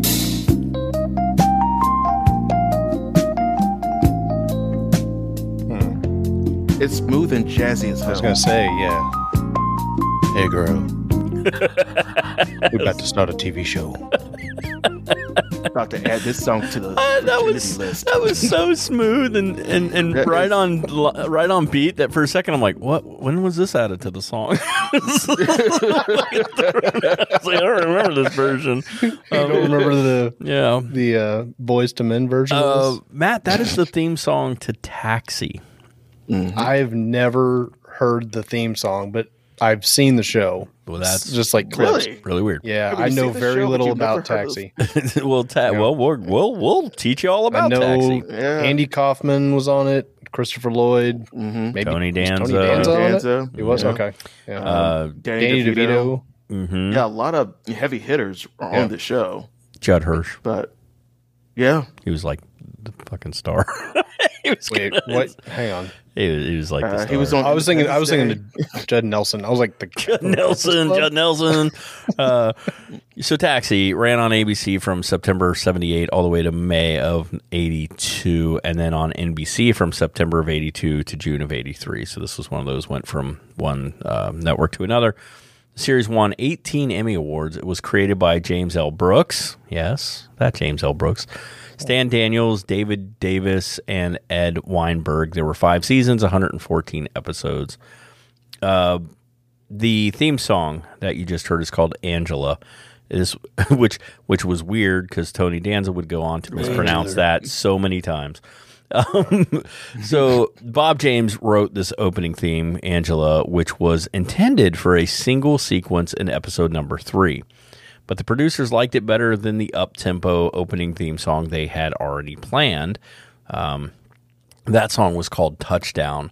They hadn't aired anything yet, so they managed to make the switch before the first episode. Both songs are on James's 1978 album, Touchdown, so you can find them there. In 1983, James released The Genie, an LP containing much of the incidental music he had written for Taxi during its run. So, MASH. Let's discuss for just a second. It's not on anybody's list, obviously, because we didn't do 70s, and MASH ran into the 80s, but... Oh, I thought you were just mispronouncing my name for a second. I was like, what? Hey, MASH, what's up, MASH? Hey, Masho. Masho. So MASH was one of those interesting shows that when it would come on, and we'd hear, what is that, Suicide is Painless? That was the theme song of MASH, right? And it would weird me out. Like, it would come on and we'd hear da, na, as na, which it should, and it gave me kind of a, and I didn't know it was called that at the time. It was just a weird vibe, and so as a kid, I never wanted to watch MASH. I'm like, no, I don't want to watch that show. I get it. Don't like it's it. Just a show with nothing but like pea green. And then I got a little older and watched MASH, and I'm like, oh, and it holds up. It's pretty good, freaking good. Yeah, like great show. But part of what turned me off was this weird for a comedy, which it was a dramedy, right? Some seasons of MASH had the laugh track, which I actually didn't like it when they added it in. I wish they would have left it out. Right. And some didn't. But then you watch MASH and you're like, it's well written. The comedy sticks. It's great. Well acted, you know. Very. But the theme song always made me feel like creepy going in. And Taxi did that too. I could totally understand that. It was this weird vibe for a comedy, for a sitcom. Yeah. There was this, like, in the late 70s, early 80s, there was this weird thing with comedy shows having weird theme songs that did not match the song. Well, although it did. The Barney Miller song. Yeah. Barney Miller always felt like it should have been a British show to me. I totally see that as well. Weird? Because the way it looks, I mean. Yes. Yeah. Well, and Taxi... Okay, forgive me for being not from the 70s. We will forgive you. What was Barney Miller? Cop comedy sitcom. Yeah. Barney Miller took place in a police station. Mm-hmm. Okay, who was in it? Because I've heard of it before. Hal Linden. People you won't recognize. Yeah. Okay. Yeah. There you go. Cool. But he's right. The theme song was weird, and these also had a real and Taxi was amongst them too. It had this real gritty look to it, which it took place in New York, in the 80s. So I get it, but I don't think as a kid I truly understood how much I would respect Taxi as I got older. Yeah, and this was definitely not a show that would attract kids. No, you got to watch that shit in your 30s. But the jokes are good, man. Yeah, right. And the acting. Very good. I mean, Matt said it earlier. He named half the cast, and you're like, yeah, now look at those people. It's like it set everyone up, man. And Lloyd Kaufman. Andy. He was on MASH? Oh, man. Andy Kaufman. Oh Andy Kaufman. God! You got Christopher Lloyd. Christopher Lloyd is mixed up. So funny. That's what you did. You got Christopher Lloyd and Andy Kaufman. We're gonna say that's what happened. I don't know if it is or not. That's what happened. Yeah, that's what we're gonna say it. I appreciate it. That's what happened. Listen, Diamond Dallas Dave. Hey, Stone Cold Steve Austin and Stone Cold Steve Irwin. Cold Stone Creamery. Yeah. Stone Cold Steve Urkel. I said Steve Irwin, but Urkel works too. Somebody needs to get on and do a Photoshop of Cold Stone Steve Urkel because it's pretty awesome. But Macho Man Randy Travis. I've actually seen that T-shirt. So. That's pretty good, though. Nice. That's pretty good. Nice. Taxi's a great show. If you remember as a kid not wanting to watch it, try watching a couple episodes, and as an adult, you're probably going to laugh and you're going to appreciate it. And like we said, look at the people that came from the show, and it's hard. I mean, a lot of heavy hitters got their start in the show. Yeah. So, but nobody on any of these lists today is as big a star or hits as heavy as the star of Kevin's last pick. He is the icon of most decades. He's the biggest name in the world, I would think. This is for our German listeners. Okay.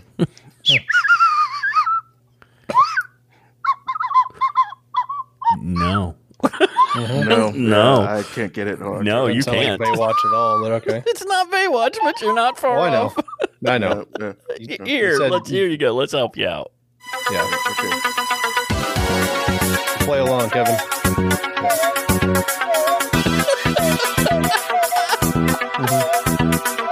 Oh yeah. You guys, you forget there's a half-second delay on my side. When you guys listen back, it's going to be the best thing you've ever heard. It's dun woo woo dun woo dun woo woo.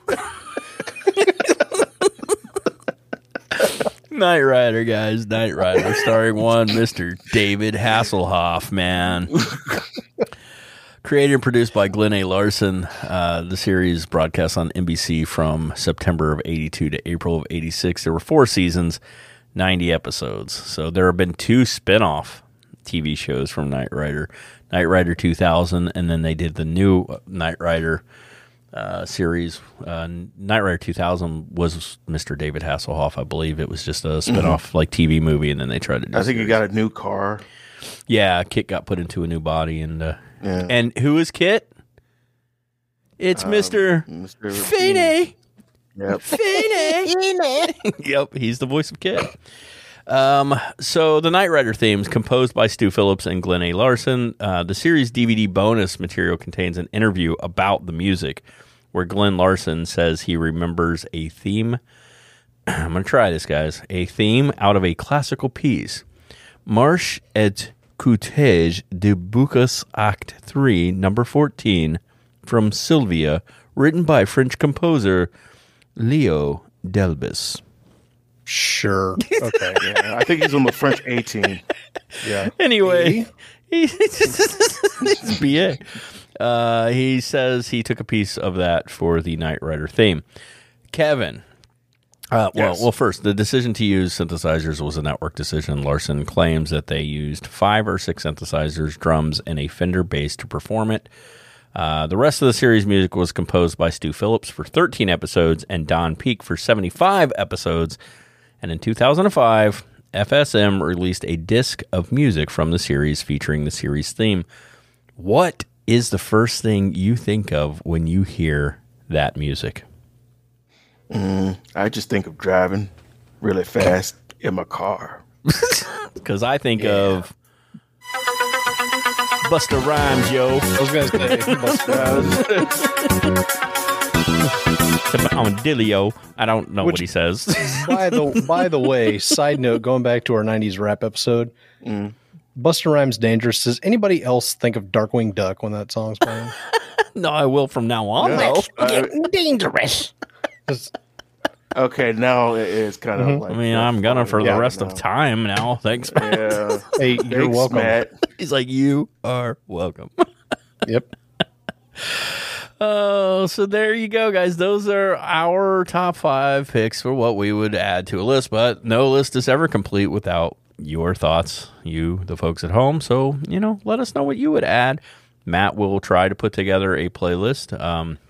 Matt, I'm going to send you over this week's songs because some of them have weird names. Unless you got them all, you're good. But I do not. Okay, I'll just send you over the list. Matt's going to try to piece them all together and probably get most of them. There may be 1 or 2 that are hard, but, he puts together playlists that go out on Spotify of all of our mixtapes. But as we always love to tell you, please go and, listen to the actual musicians and the work they do and show them some love and support. And while you're at it, could you do that for us too? Maybe that'd be awesome. It's actually kind of a like, comment, and subscribe. Yeah, that's actually means a lot. If you guys hit you hit the review button, you select 5 stars. You may not know this, but that is one of the biggest things you can do to help the show grow is just leave us a 5-star review. Yeah, or more if it gives you up to 10. Do the 10. That not the 5. Bumps us up and gets a little more attention. People see us a little easier. Some of you have done that. We really appreciate that. Obviously, tell your friends about us too. That helps a ton. Go over to YouTube because we do a lot of stuff over there. We've got some videos that are really skyrocketing over there, and they're short and they're fun, and we have a good time. We have some longer stuff too. We do the Twisted Kid stuff over there. But go ahead, spread the word about what you heard. Yeah. Do it. But we appreciate that. I mean, it means a lot to us, and you guys have been awesome. I think a couple weeks back we were like, hey, we hit, we've got 10K listeners. We've Yeah, it's more. Yeah, it's more now. Well over that now. So thank you Pretty guys. awesome. It's fantastic. I just posted on Twitter. It's interesting to me to watch the show growth and see which episodes really take off and which ones don't. And sometimes I don't understand it because we'll do a Songs You Didn't Know Were Remakes Part 3 and it's like, and so I'm like, here's Part 4 and it's like, it's not that it's doing bad. It's just in my brain I'm like, well, if they love that one, they'll love another one, and I like this, right? Maybe they will. Maybe they just haven't noticed yet. I don't know. I mean, it's doing well. It's just not. Maybe that episode is like the mash of the mixtape podcast. It just takes a while. It just takes a while. Yeah, got to learn to grow in love with it. You got to mature into it. That being said, I think it's really cool. Frank Polito was on the show a while back, and we talked new wave, 80s new wave, and I just got to post on Twitter and tagged Frank in it. That show has broke our top 10, which I think is really cool to see that happens when we have guests on. It's always really fun. With that being said, we've got more guests. We've got more interviews planned. Remember the contest? Clue 2 was on this episode. Clue 1 was on that episode. So you're going to have to get all 3 clues, and you're going to be crowned the champion. You are the champion, my friend. And everybody's going to love you, and we'll scream your name out in victory. So please check that out. Social medias, we brought them up. You should be following us over on all of our social medias. Go back, listen to that little clip. But we are on YouTube, Facebook, Twitter, Instagram, TikTok. We're on all of them, so go over, check us out on all of those. Hey, we talk about it every week. Show some love to friends of the show. Not a Bomb is out there. We love those guys. Behind the Funny, you guys should be listening to them absolutely, because they're not just behind the funny, they're in front of it. Oh, see how I did? Because they're funny. They're good to end. They want to have a slide whistle off with Kevin. That's good. They really do. That's going to happen at some point. 80s and 90s now. Dueling slide whistles. You heard behind the funny. That we've been playing some trailers for some different shows, 10ish and a couple others. Please check them out. We talk about shows that we enjoy and the shows that we build relationships with. Scream Queens, obviously, you want to. It's a Night of Living podcast. It's hard for me to remember everybody.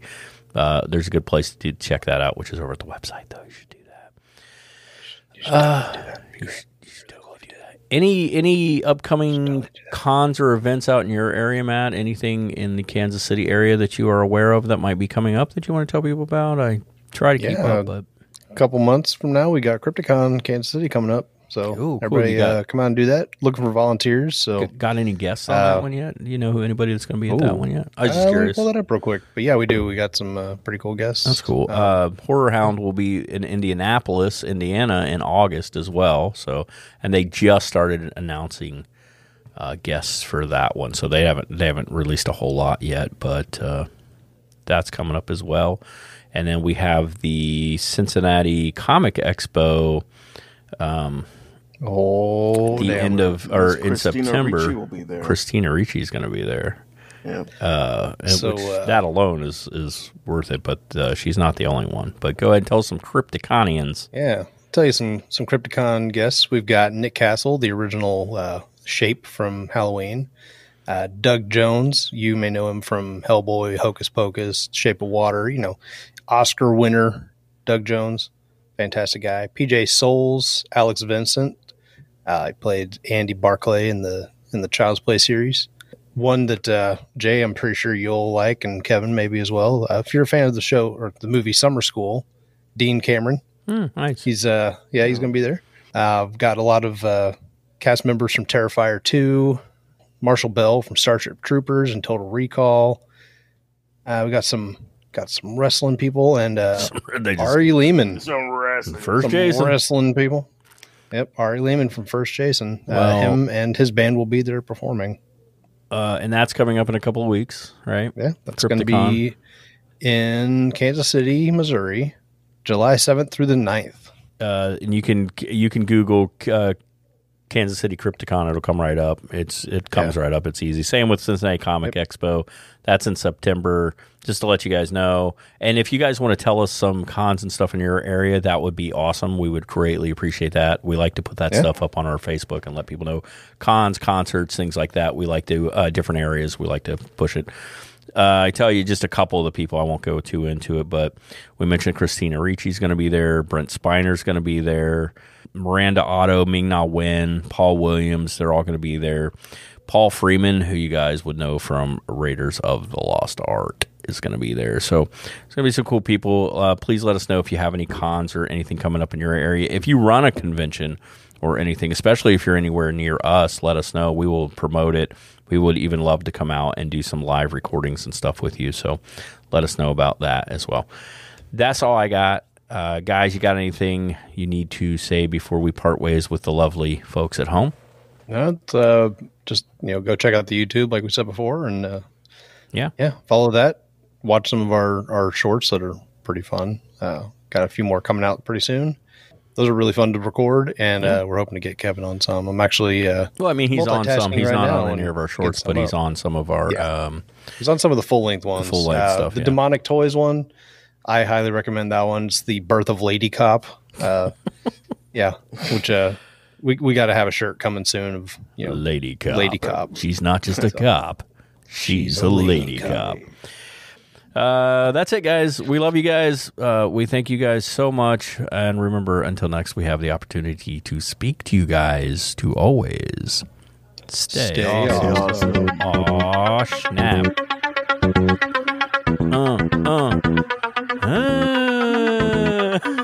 You got to rap as fast as he does, though. I don't. That would be awesome. I don't know any rap. Okay, do it. I'm thinking. Yeah. This is the best freestyle I've ever heard. Yeah, I'm pretty good at it. Yep. I've been practicing. Yeah. That's like the key to freestyling. When you don't know, you just go, yeah. Wow. You can do a mumble rap thing.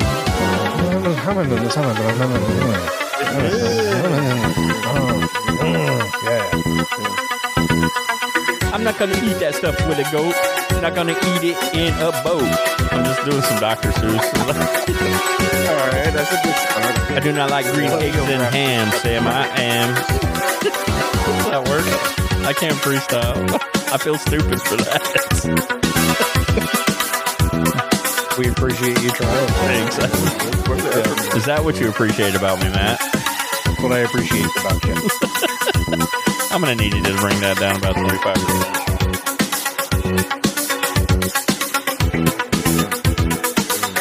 I'm a little behind on the curve, but I just started watching season 11 of Letterkenny.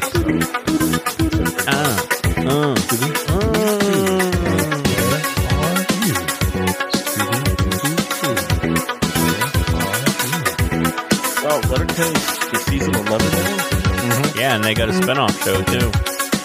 Oh yeah, Shorzy.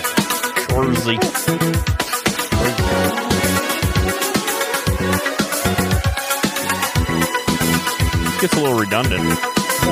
Yeah, it does.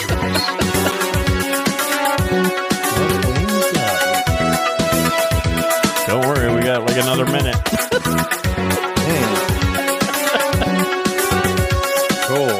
Damn, is it too late to change my choice? I was gonna say, yeah, you picked this one. This is really repetitive. All right.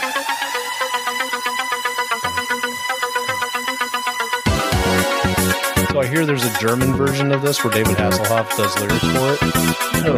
Are you didn't really talk about it on the show, but no.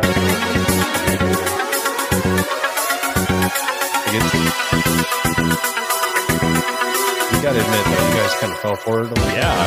Well, it's totally something he would do. Yeah.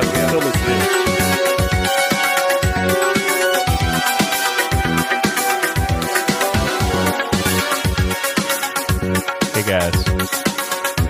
Not you guys, the other guys. The ones that stuck it out through all 3 minutes of this. I just want to say, peace out, yo. We love you. That was well timed.